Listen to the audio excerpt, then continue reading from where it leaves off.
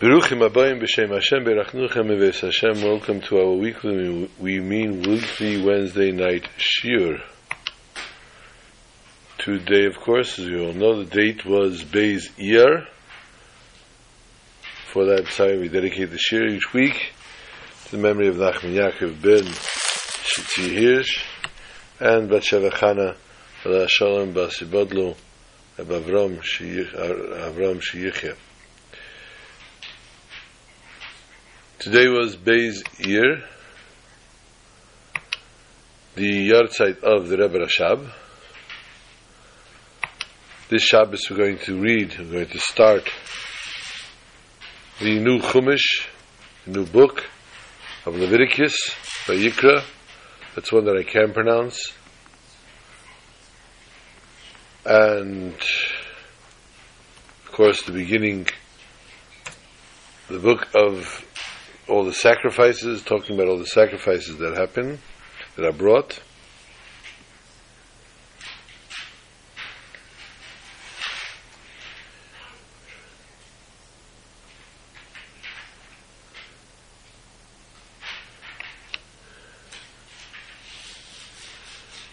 And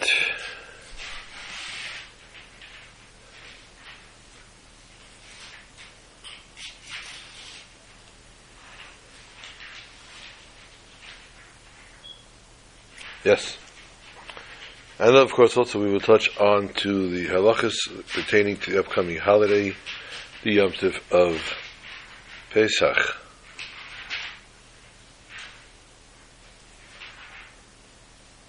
The Yom Tov of Pesach, I'd like to discuss different halachas. We'll discuss maybe a little bit about questions and answers on the actual Haggadah, on the actual minhagim.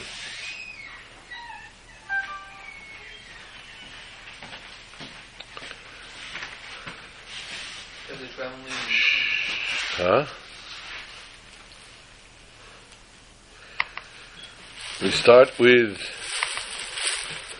Chumash of Vayikra.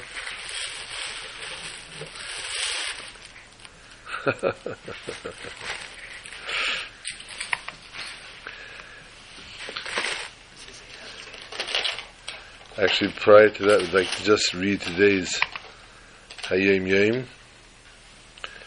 The Hayom Yom. Sorry, not Beis Iyar. Why am I saying Beis Iyar the whole time? It's Beis Nisan. Second day of the month of Nisan, which is the Rebbe Rashab, not the Rebbe Rash. Today's Hayom Yom, the Rebbe writes the yahrzeit of my father, the Rebbe Rashab Leiber. The Hayom Yom actually is written by the Friedrich Rebbe, the previous Rebbe, the Rebbe Rayatz. And he writes that today is the yahrzeit of his father, Rashab Leiber, who passed away on early Yom Rishon, which was Matzah Shabbos, 2nd of Nisan, 5680, 1920, in a city known as Rostov.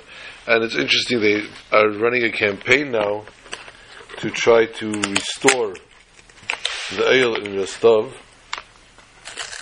Apparently it's very neglected. Rostov on Don, for those of you who want to go sightseeing somewhere exotic, Rostov on Don must be it is generally very beautiful because it's on the water and everything else, but it's definitely not the place you want to go.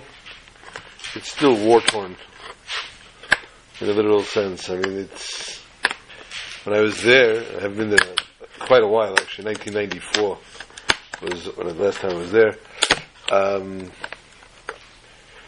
We stood there by the Eil at night, and it literally sounded like it wasn't. There was gunshots constantly going. And it was scary. What should I say? It was downright scary.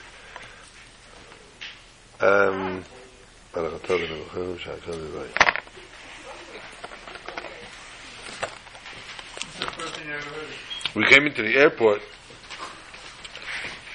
and we didn't know where we were going. We didn't know where we were, actually. We finally got hold of the shliach. He came running to the airport, literally what he felt was to save our lives. Because the place is so bad. Bottle of water is fine. You have water yet? Take this bottle here, let's fill it up with the water from the sink in the kitchen. No.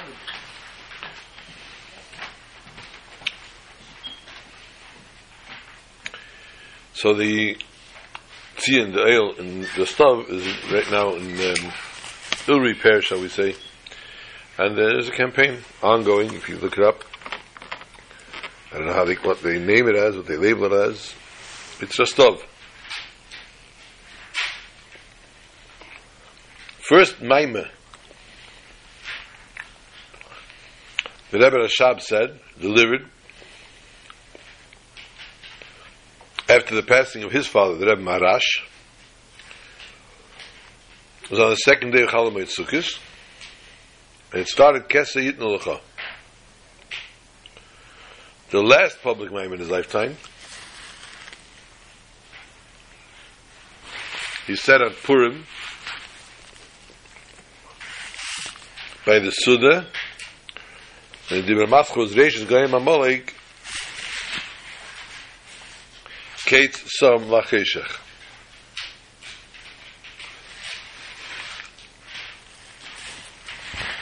That was basically today's Hayom Yom.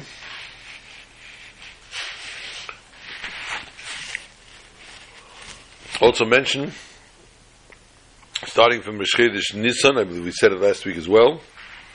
From Rosh Chodesh Nisan, each day we recite the Nasi. The Nasi is the Nasi that brought a korban that day during the dedication of the temple, of the tabernacle. The reason that we don't say throughout the entire month of Chodesh Nisan, we do not say Tachanun, is because the first 12 days we celebrate with the Nesiim that brought their karbanis, their sacrifices.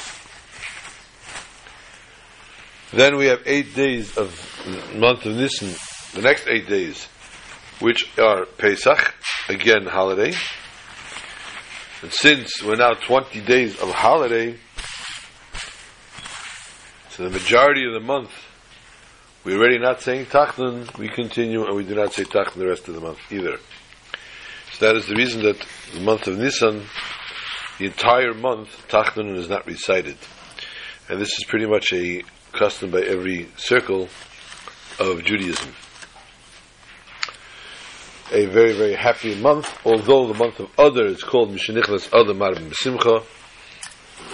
Others refer to the happy month, the Simcha month, the month which people dance, celebrate, etc. But the month of Nisan is a month that we celebrate Yom Tiv. It's a month considered Yom Tiv, a month of Kulei, full Yom Tivim, and therefore the entire month Tachnun is not recited.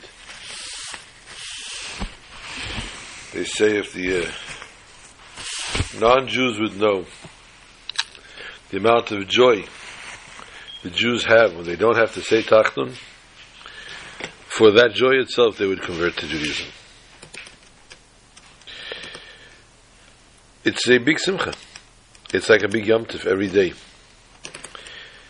There are those circles of Jews, and on the days of Hilula, of big tzaddikim, they also don't say Tachnun. And you have those shuls that have books, diaries, or glossary, whatever you want to call them, with all the yard sites. And the Gabbai will promptly say, today is the yard site of this and this Rebbe, and therefore we're not going to say Tachnun. And they don't. So that's all year round. Ashreichem, Jews don't sin anymore in this generation. And if God forbid any Jew does sin, we ask his fellow Jew to forgive him, and we tell God, if his fellow Jew could find it in his heart to forgive him, how much easier it is for you to forgive, as you are full of compassion and forgiveness. And so therefore, by us forgiving a fellow Jew, K'mayim Apanim, as we're going to talk about later, we cause and we can prompt and we can beseech from the Almighty that He too forgive anyone that had done anything wrong.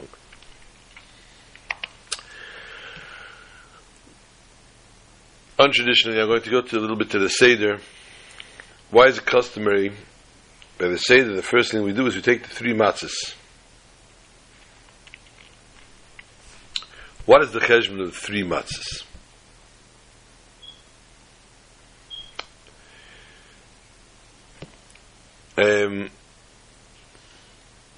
There was a community that was inquired of Rav Shira Goyen, and they asked, why did you take 3 matzahs on Pesach? No less, no more. His reply was, it's an allusion to this in the Torah, because it says that Sarah took 3 measures of flour Avram asked her to use for baking the ugais matzahs, the cakes. According to our tradition, this happened on Pesach night.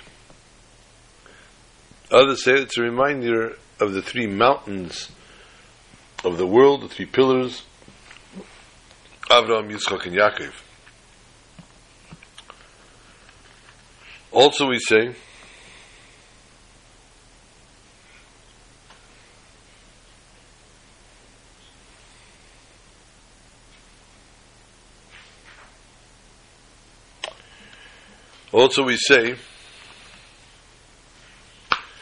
that the 3 matzahs the Jews ate have a different 3 reasons.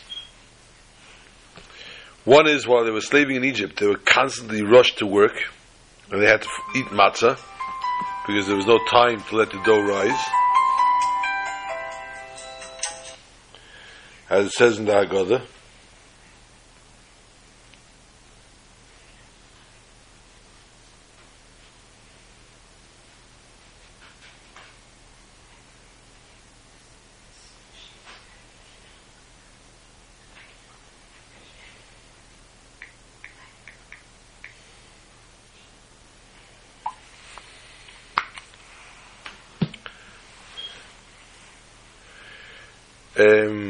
the stated Haggadah, this is the bread halach ma'anya, it's the bread of affliction our fathers ate in the land of Mitzrayim. Another reason is because prior to leaving, they were instructed the Korban Pesach, and they were told they have to eat the Korban Pesach on the 15th of Nisan. And a third reason is in the morning, when they left Egypt, they baked matzahs from those they brought out of Egypt, because they were driven out of Egypt. They couldn't delay. But the 3 matzahs also, we say, represent Kohen, Levi, and Yisrael. The Kohen, Levi, and Yisrael are 3 different types of Jews from the different tribes which the Jews come from. So, as we put down Kohen, Levi, and Yisrael, according to Chabad, first the bottom matzah, Yisrael, is put down, then the middle matzah, and on top of that, the Kohen. The mini Chabad, of course, if you those who are not aware, we do not use an actual Seder plate, in which there is a separate level for the Kohen, Levi, and Yisrael. They are put basically with separation of napkins between them, and thus knowing that this is the top, the middle, and the bottom matzah. Why is it in reverse? The 3 matzahs, Kohen, Levi, and Yisrael, the words Kohen, Levi, Yisrael are an acronym for Kli. Kli means a vessel. This indicates that one is a vessel for receiving Kedusha, holiness, holy revelations that take place from the Seder. When you place it opposite way, Yisrael, Levi, and Kohen, the acronym is forced the other way around. And it's Yelech, which means to go and to proceed. This indicates the Seder is not only intended to make a Jew a vessel to receive Kedusha, but it prepares him to propel himself to greater heights of Kedusha till he ultimately reaches the level of complete spiritual redemption. And that's therefore why we put the Yisrael, Levi, and Kohen, which is the Lashon of Yelech, that a person needs to be a constant in journey. A Jew needs to constantly journey and project themselves and to keep going and to go and achieve from higher and higher. And I told this story before, so those that are religious listeners or that sit with the archives have heard the story many, many times of a Baal Tshuva,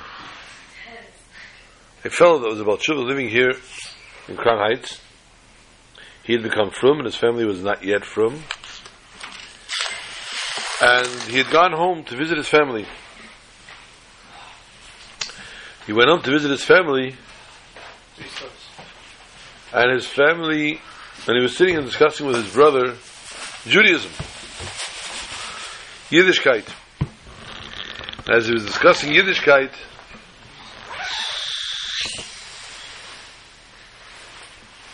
he told his brother the concept of going Michayel L'Choyel, Ilav Ol, that you can't suffice yourself where you are, you need to constantly look to achieve higher and higher. And he gave him an example. When you climb a mountain, you can't just be complacent and stop in the middle of the mountain. You need to look up at the top of the mountain, and you need to rise and to go higher and higher.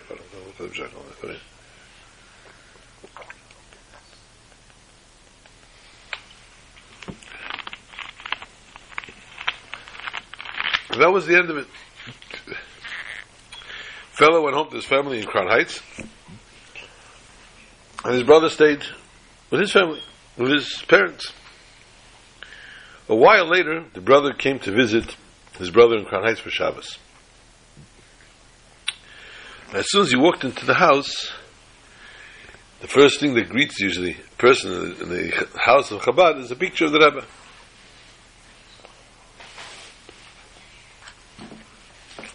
He looks at the picture, and he gets shocked. He asks his brother, "Who is that?" His brother says, "What do you mean, who's that?" "That's the Rebbe." "Why are you so moved from it?" "I'll tell you the truth. The time you came to visit us, you told me an example, climbing a mountain. How a person needs to strive to go higher and higher. You can't just be stopped middle."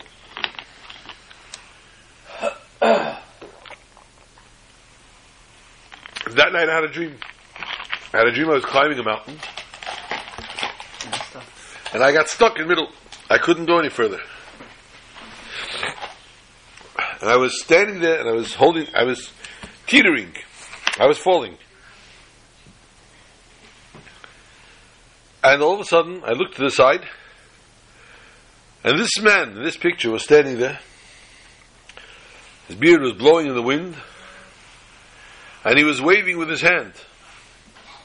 And each time he motioned with his hand, it gave me more strength. But he motioned, and I understood from the motion, and it said, "Go ahead, forge ahead. Don't give up." And I did just that. And it was the strength of his hand, that gave me the strength to continue and to persevere and to rise higher and higher. And now I see who it is. I see this is the Rebbe himself. So this is the concept of Yelech, and therefore meaning Chabad is we put in first the Yisrael, then the Levi, then the Kohen.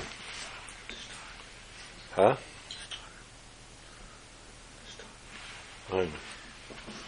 It depends. Adam ki yakriv mikem korban Lashem. As a child, I must have been 12 and a half years old, before my mitzvah. Yep. Lift up the pen, please. No. The first maimer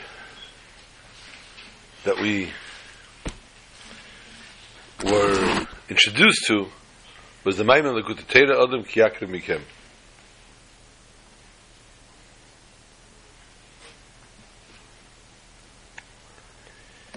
The words, a man who should bring an offering to God. But the wording actually doesn't read that way. Adam ki yakriv mikem, a person that will sacrifice from within you, from you. So it reads, in other words, the person himself is sacrificing from within himself.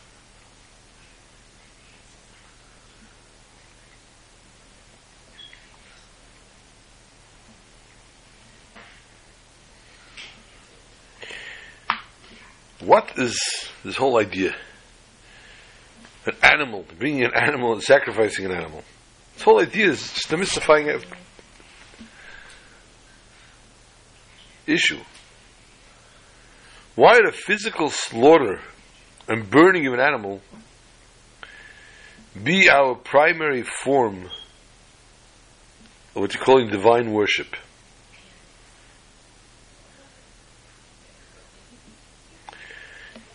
Can't find anything more spiritual exercise that a Jew attaches himself to God with. Wouldn't just be a person sitting and spiritually involving himself in prayer and in repentance, would that not suffice? Wouldn't that be better? Wouldn't that be more of a direct line, more suitable for the service of the temple? But the truth is, however, the significance of this Kabbanis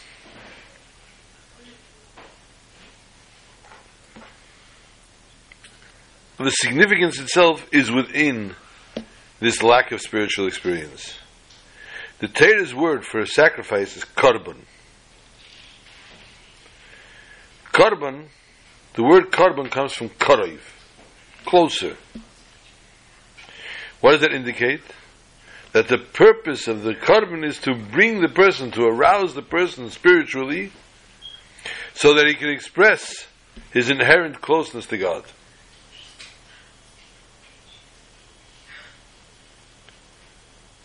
When you do a mitzvah, you give tzedakah, you help a fellow, you put on your tefillin, you're wrapping yourself in your tefillin, you're wrapping yourself in your talis, in your tzitzis.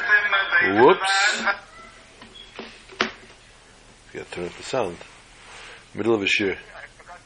Yeah.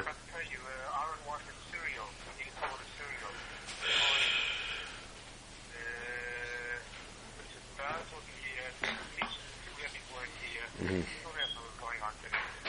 Okay. I'm just in the middle of a shit.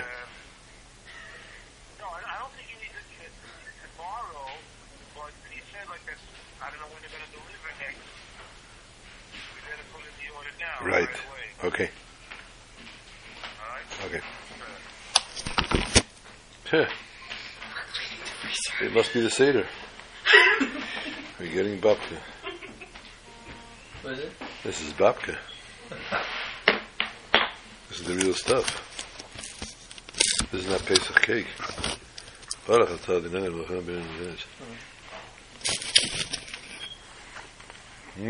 good. Oh, you're not? Who eats this stuff?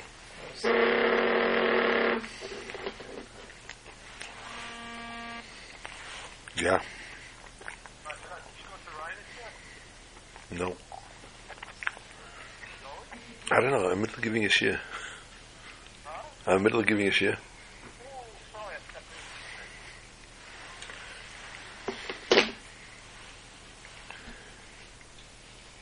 This is what brings the person closer than even the mitzvahs that a person does, is the actual taking this physical sacrifice. Oh boy. An unbreakable bond between the person and Hashem.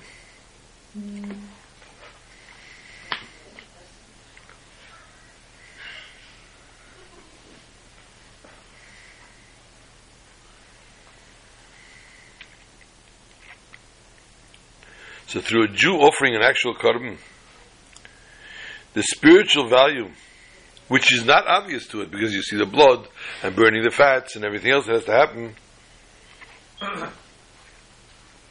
but this is what God finds desirable, and this is what God waits for.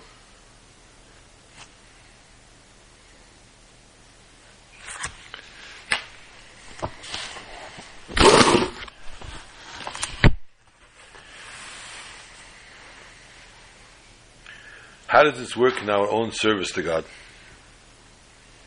It's known that the concept of kabbanis, the main thing is not just the actual bringing of the korban, but the actual kavanah and the machshavas adam, the intentions and the thoughts that a person has when he brings the korban. The Razal say, at the end of Masechtas Menachos, Echad hamarbe v'echad hamamit bilvad, sheyechav li b'shamayim. It doesn't matter if you add, if you subtract. The main thing is you should have your proper intentions to heaven. All karbanos that were brought for kapara, for forgiveness, the kapara is pending on the kavanah of the person, on the intention the person has while he's bringing it.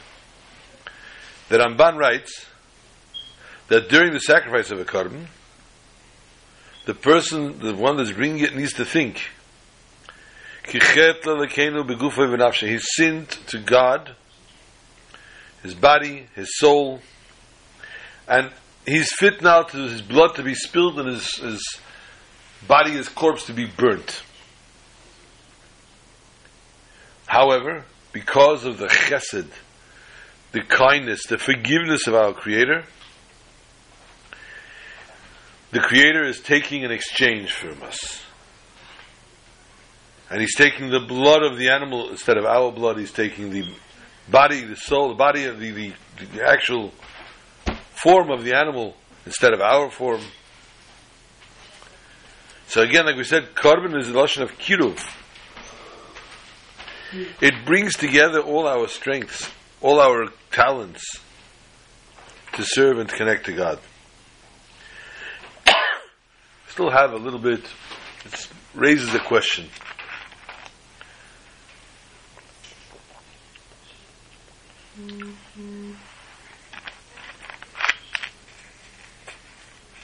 If the main kabbanis, the main concept of kabbanis is not the actual bringing the korban, but rather the thought, thinking of the korban, machshavas, in that case, Torah should talk about it. Torah says, "Adam ki yakrim mikem korban." It tells us how to bring the korban and sacrifice it. How to be shechted, how the blood has to be sprayed, how the parts have to be burned, the inners. It doesn't tell us though what intentions a person has to have, what kavanah a person has to have. This, perhaps, you could say, according to what Rashi is explaining here,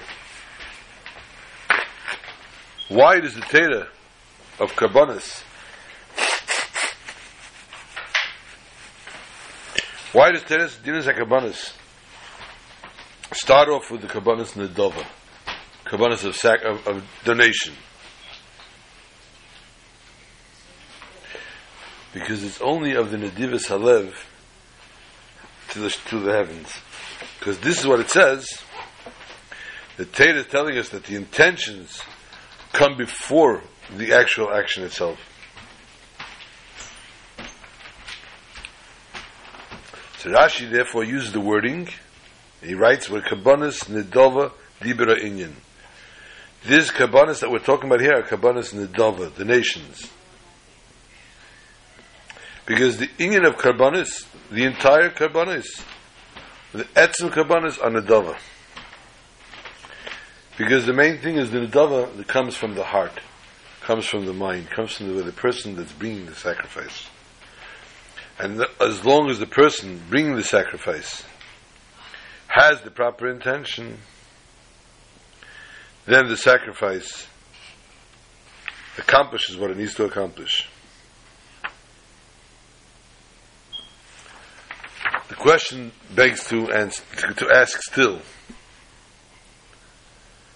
Torah starts with Torah's Nedava, the Kabbanas Nedava of the nation, which are private, not public. The Kabbanas that are brought by the public people is a different level. Your phone's ringing. Kabbanas that were brought by Nedava, each person brought his own Nedava, his own donation. This is not Tzibur, it's not public. It comes to the Musaf of Shabbos, the Musafei Shabbos of Yom Tov. This is all brought by the whole Tzibur. But in Vayikra and in Tzav, we don't mention any Karbanas Tzibur. None of the public Karbanas are brought.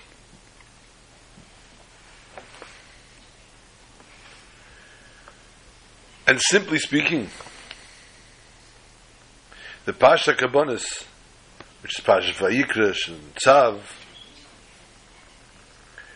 was said before, actually, the Chanukas HaMishkan. Before the 8th day of the fulfillment of the dedication of the tabernacle. So according to this, the dinim of the Karbanas now Pasha are said in order to teach us, to teach a Jew about Karbanas, that they're brought immediately when the Mishkan stood. On the 8th day. And that's the case, it's talking about the person, what kind of Karbanas, what kind of sacrifices they had to bring. It's not relevant to talk about the Karbanas Siburim. The Karbanas Siburim, the Karbanas of the public, were later. They were mentioned later when you talk about Yom Tovim. Right now,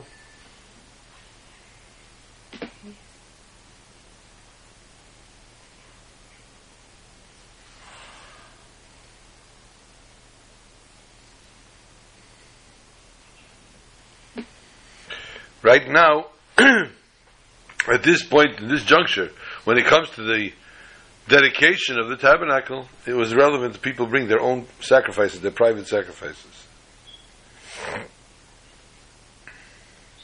So it doesn't have to talk about Shabbos and Yom Tov.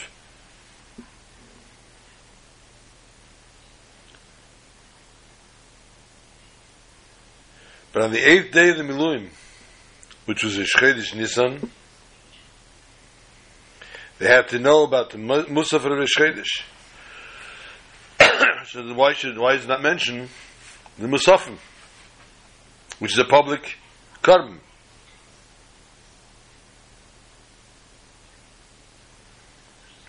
Because the fact was that whoever sacrificed the Kabbalah Sibur on the 8th day, on that 8th day, that dedication of that Rosh Chodesh Nisan, who brought the sacrifices? Moshe Rabbeinu. In that case, only he has to know the dinim. If only he had to know the dinim, then the Torah did not have to go now and explain it until later, all the dinim that are relevant to the Kabbalas.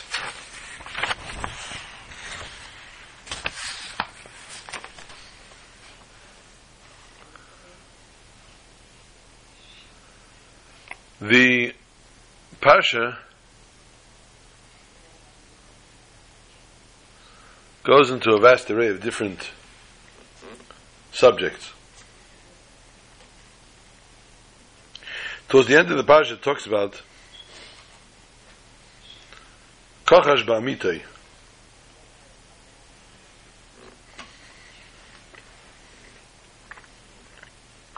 The person did something to his friend.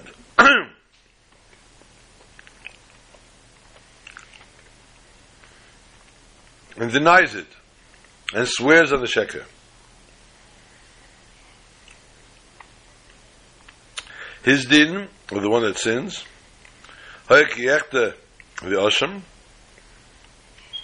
he took something from the person. He needs to return the item that he stole.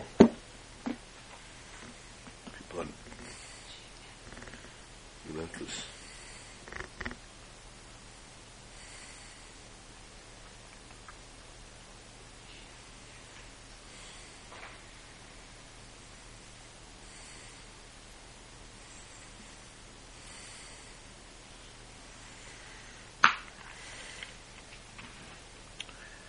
or the Eishik that he was Oshak, or the Pekodin that he was Hifkid, or the loss that he found, the lost item that he found, or anything that he swore on falsely, he needs to pay it back. And on top of paying back the item itself, he needs to pay back a fifth.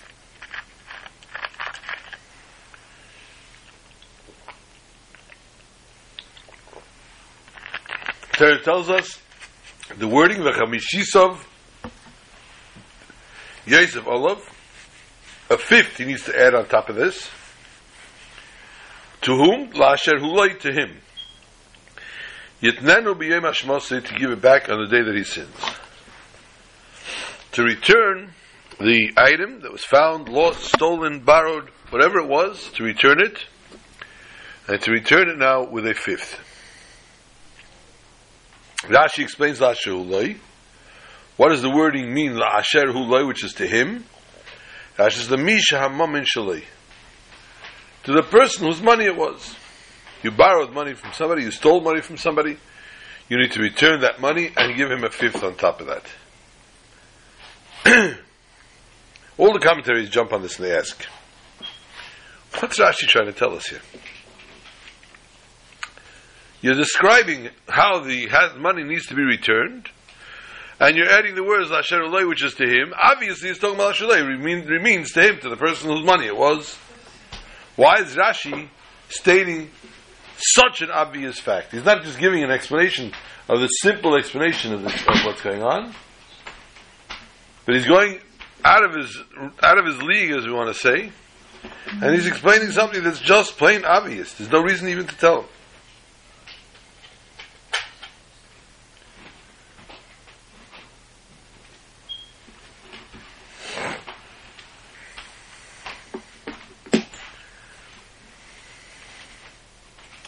After all, who else is he giving it to?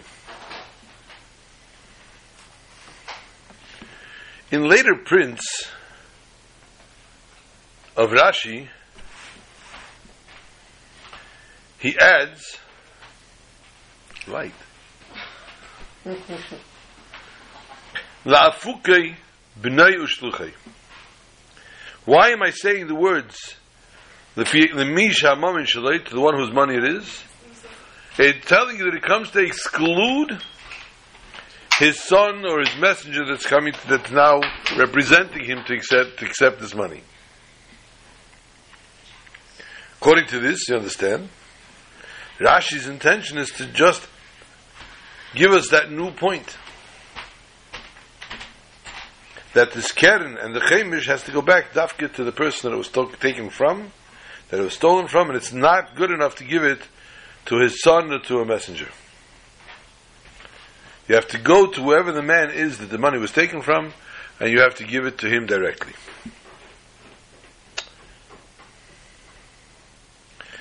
But in most prints, we don't have these words. It doesn't mention this.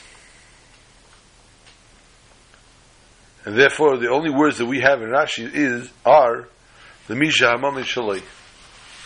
Whoever's money it is, he doesn't come to say La'afuk, he doesn't come to say exclude such and such. If that being the case, we're back to our question. In the beginning of the parsha that talks about, involves adding this chemish, the pasuk talks about the person that stole, about the person that was stolen from, and he calls him Amisai, a friend.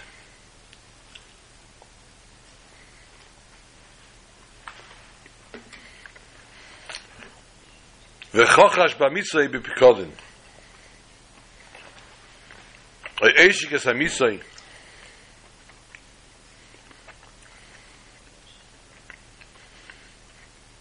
With our pasuk, we're referring to the person who got it stolen from.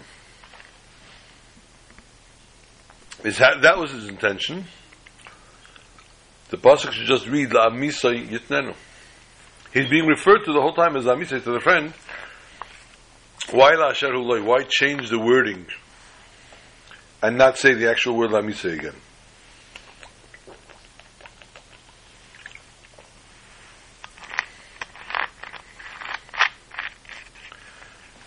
It's extension of 3 words. Lasher hu loy. Why add extra words? You could just say the word Amisai. Because of that, Rashi says you have to explain the words Lasher loy. That it's not the kavana to the nigzel.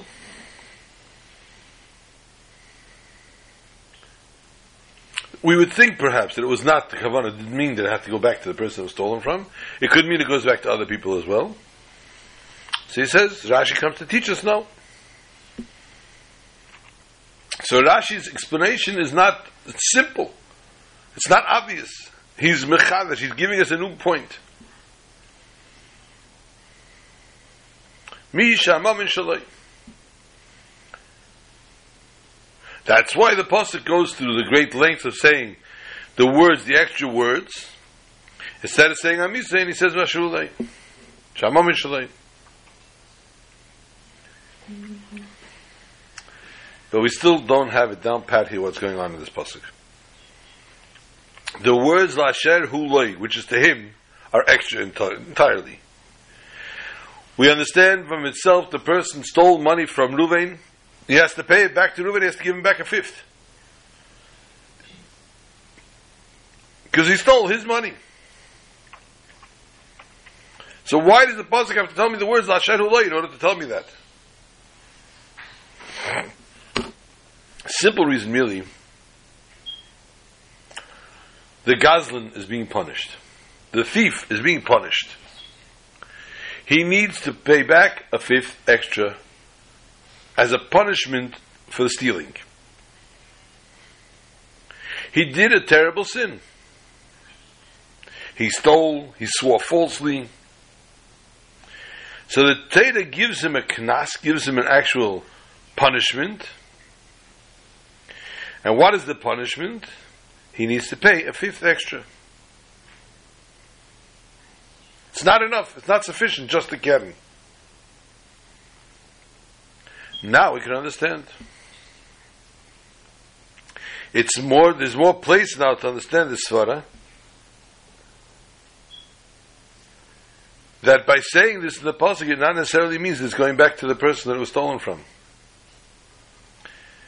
The person is being castigated to pay an extra 5th. He has punishment. Who said the 5th has to go to the owner? The owner has to get back his money. Yeah, he lost his money. He needs his money back. Good, granted. But who says the punishment, the atonement, is if you give it back to the owner of the person the money was stolen from? He can give it anywhere. The main thing is that he has to take it out of his own pocket and give it away.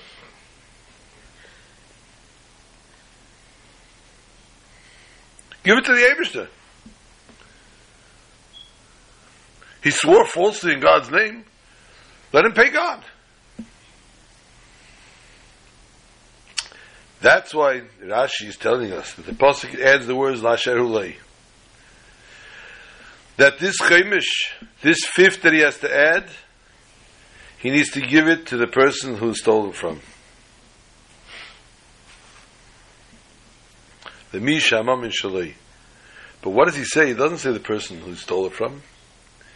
He says, Rashi, Lemi shahama min shalai. To the one that the money belongs to.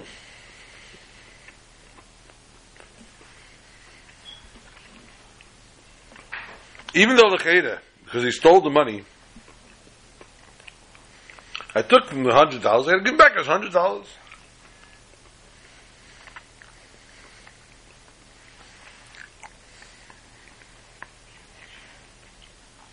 The obligation on the Gazlan by adding this 5th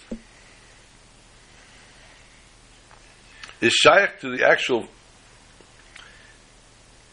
principal money of the person it was stolen from. Since it's his money, let us say he could have invested the money and earned on it. Let us say the agmas nefesh, the pain that he had that he didn't have the money, whatever it might have been.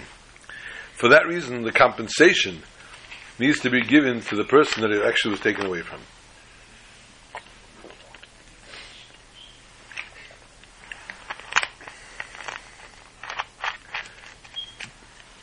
And therefore it goes,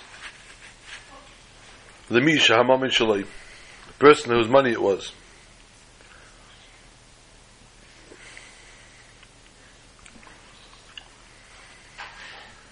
Another chiddush in this concept. He has to give a chemish to the nigzel, l'asher hulay. We could learn this from another pasuk. There were previous psukim in Parashat Mishpatim talked about stealing. They caught a ganav and they punish him. A regular ganav pays it kefel, pishnayim, im taveach machar shereseh, sham tashlumi arba chamisha, double, triple, quadruple, quintuple. Depends on what was done. If he slaughtered the animal,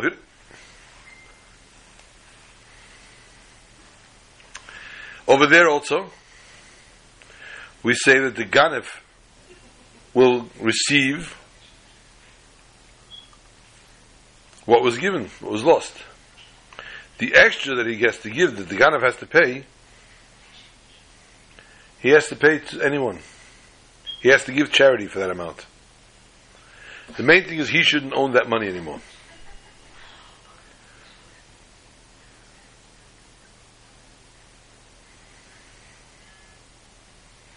So from there we see, in Mishpatim, we see that the person, the extra money he has to give, he can give it anywhere. The pasuk says, "Chamisha bokan yishalem tachas asher," not to the bailim, not to the owners. V'arba tzein tachas asher. In Matzah Ganav Yishalem Shnayim, it says twice. Yishalem, you should just pay it. It doesn't say to whom. So it doesn't say who he has to pay to. So we understand ourselves that it could go anywhere. It's a punishment. In one place, though, the Torah says the tesis is given the Haganav, and in a place that the Shemer says that it was stolen. Somebody gave him a pekadon to watch. Somebody gave him an animal to watch it. And when the guy came to get back his thing, he says, "No, it was stolen, and I don't have it anymore." And he swears, and he says, "That's what the situation is."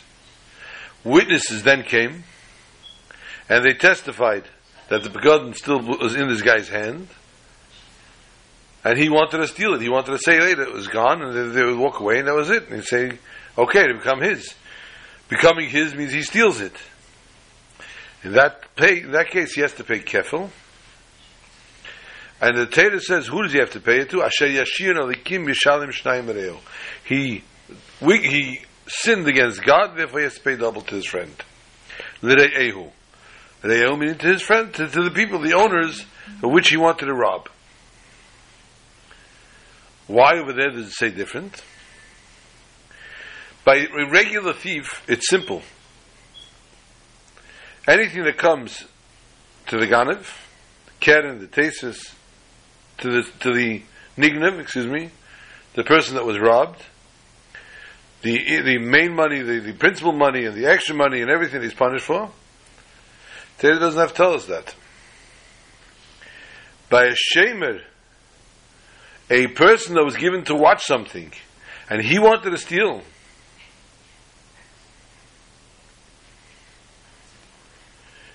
the fact that he swore falsely about this, and then Adam came along, witnesses came along, and testified against him,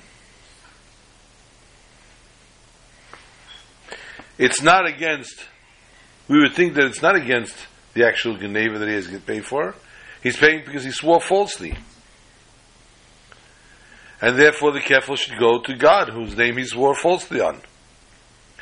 Therefore the Torah tells us clearly that Ehu, it goes to the owners, it goes to the person that was stolen from. The question still bounces around a little bit. We learned already in Parashat Mishpatim, this whole case of knas, this whole case of punishment that is given to the person that stole.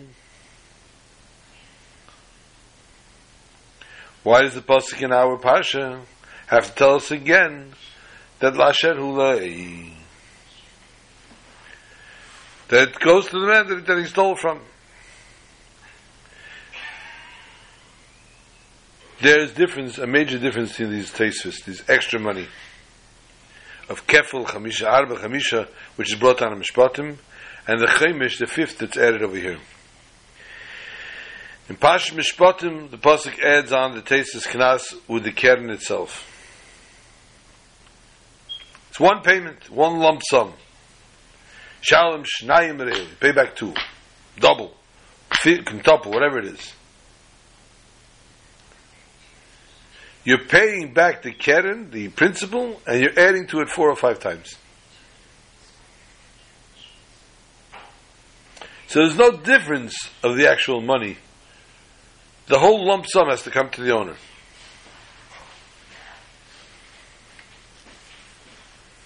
Just like you're giving the actual principal, you pay back the principal, you have to pay back that as well. In our parsha, on the other hand, no. First you pay back the money. Then after you pay back the money, then you have the situation with the fifth, that your punishment that needs to be taken care of. The penalty. So the fifth is an addition, and it's given separately.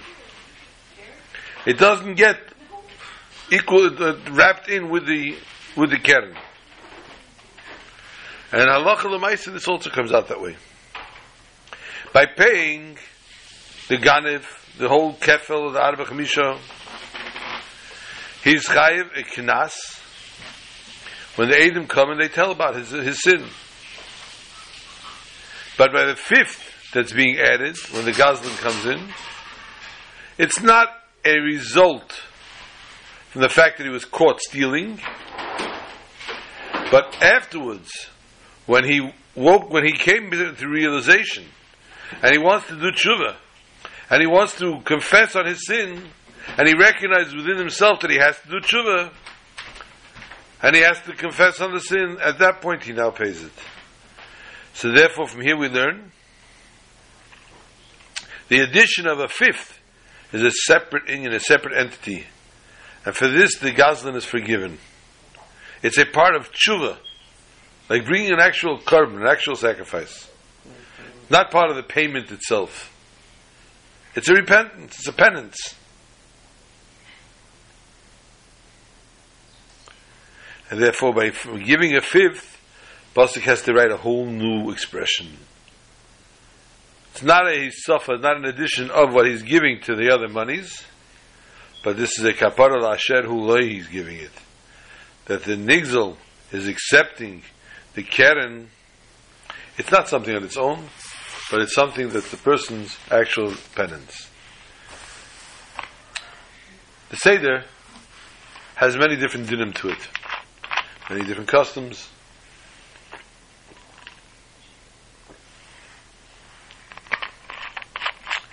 A very important, integral custom is leaning on a side. Shulchan Aruch tells us, while it's still day, the table should be set up already for the Seder. So that immediately when it gets dark, person's in shul, he goes right home as soon as it gets dark, and you need to start the Seder pronto.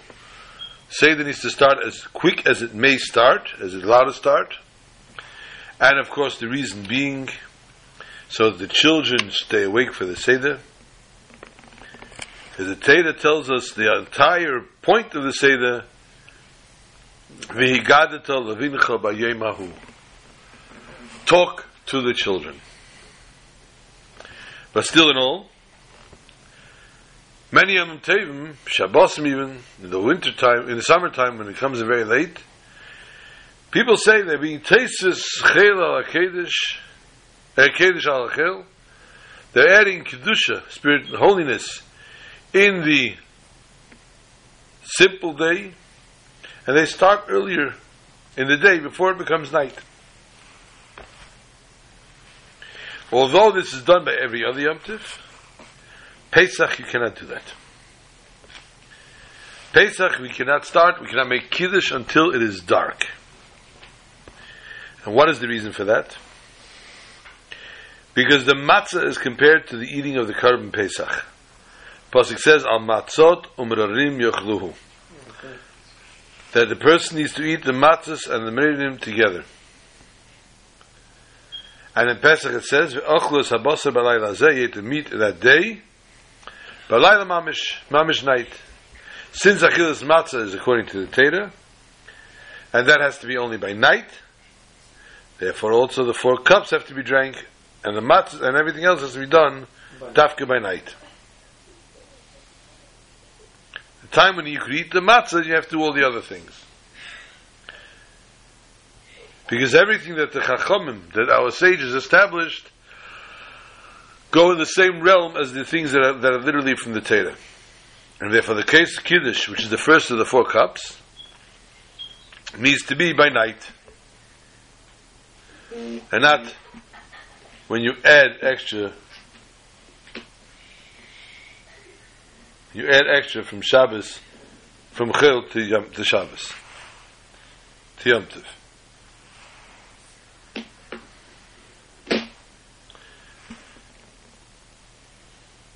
Everything has to be done leaning over. It doesn't matter what the status of a person is. On a person that's an oval and they're mourning, it doesn't matter even because it doesn't matter what status of it. If it's 30 days, if it's Shiva, or anything else, the fact is that he is not, there's no Shiva. If a person sat, somebody passed away Erev Pesach, as long as people sat Shiva for an hour, it's not, the Shiva gets broken by Pesach.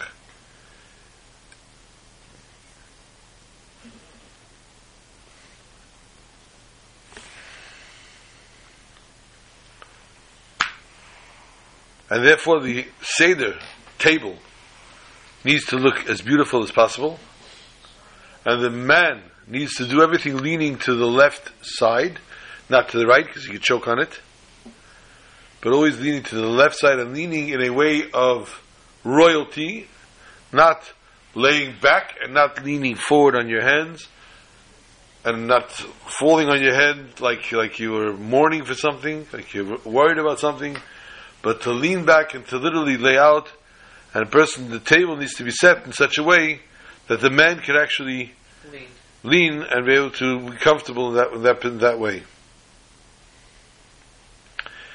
We put the most beautiful vessels that we have, that we own, on the Seder table, even if you're not using those vessels, providing, of course, they're not from Chametz,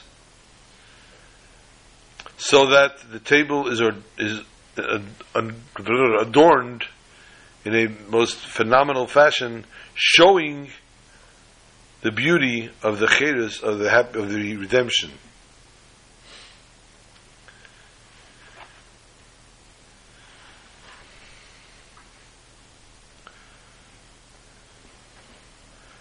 And the basis says, "B'chol yom v'yom v'chol der v'der chayv adam laharis is atzmei kilu ha'ata yetzem mishivat Mitzrayim." Each generation, a person needs to show that as if he's leaving now Egypt. And therefore it says in the pasuk, "Ba'avuzel Hashem li tzeisim in Mitzrayim," because of this thing that the Almighty took me out of Egypt. That's why the Almighty commanded me. And Zacharta, you have to remember that you were slaves in Mitzrayim, and that we are now redeemed from Mitzrayim. Therefore, we have to do this in a way of a fashion to show the most beautiful and the most glorious way of how a person can possibly do it.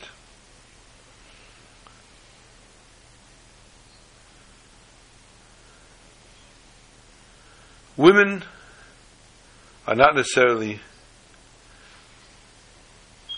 obligated to lean over. It's not really chedes by them. It's not really. If, however, a woman was a royalty, was of a royal descent, or just a choshev, a rebbetzin, then she would be able to lean as well. And since we say all the women today are royalty, therefore all women also have that obligation to lean to their left as they drink and as they eat. A child in front of his father, even if his father is his actual teacher, he may lean as well because the father is meichel him. However, in front of your actual teacher, in front of the Rav, if you're having the Seder by the Rav, you may not lean over. unless the Rav says to the Talmud, please, I want you to lean over, because that would be a kavod for me if you join my Seder that way.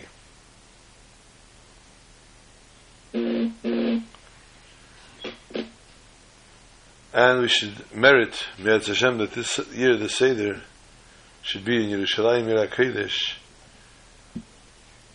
with Mashiach Tzidkenu. Shabbat Shalom to all.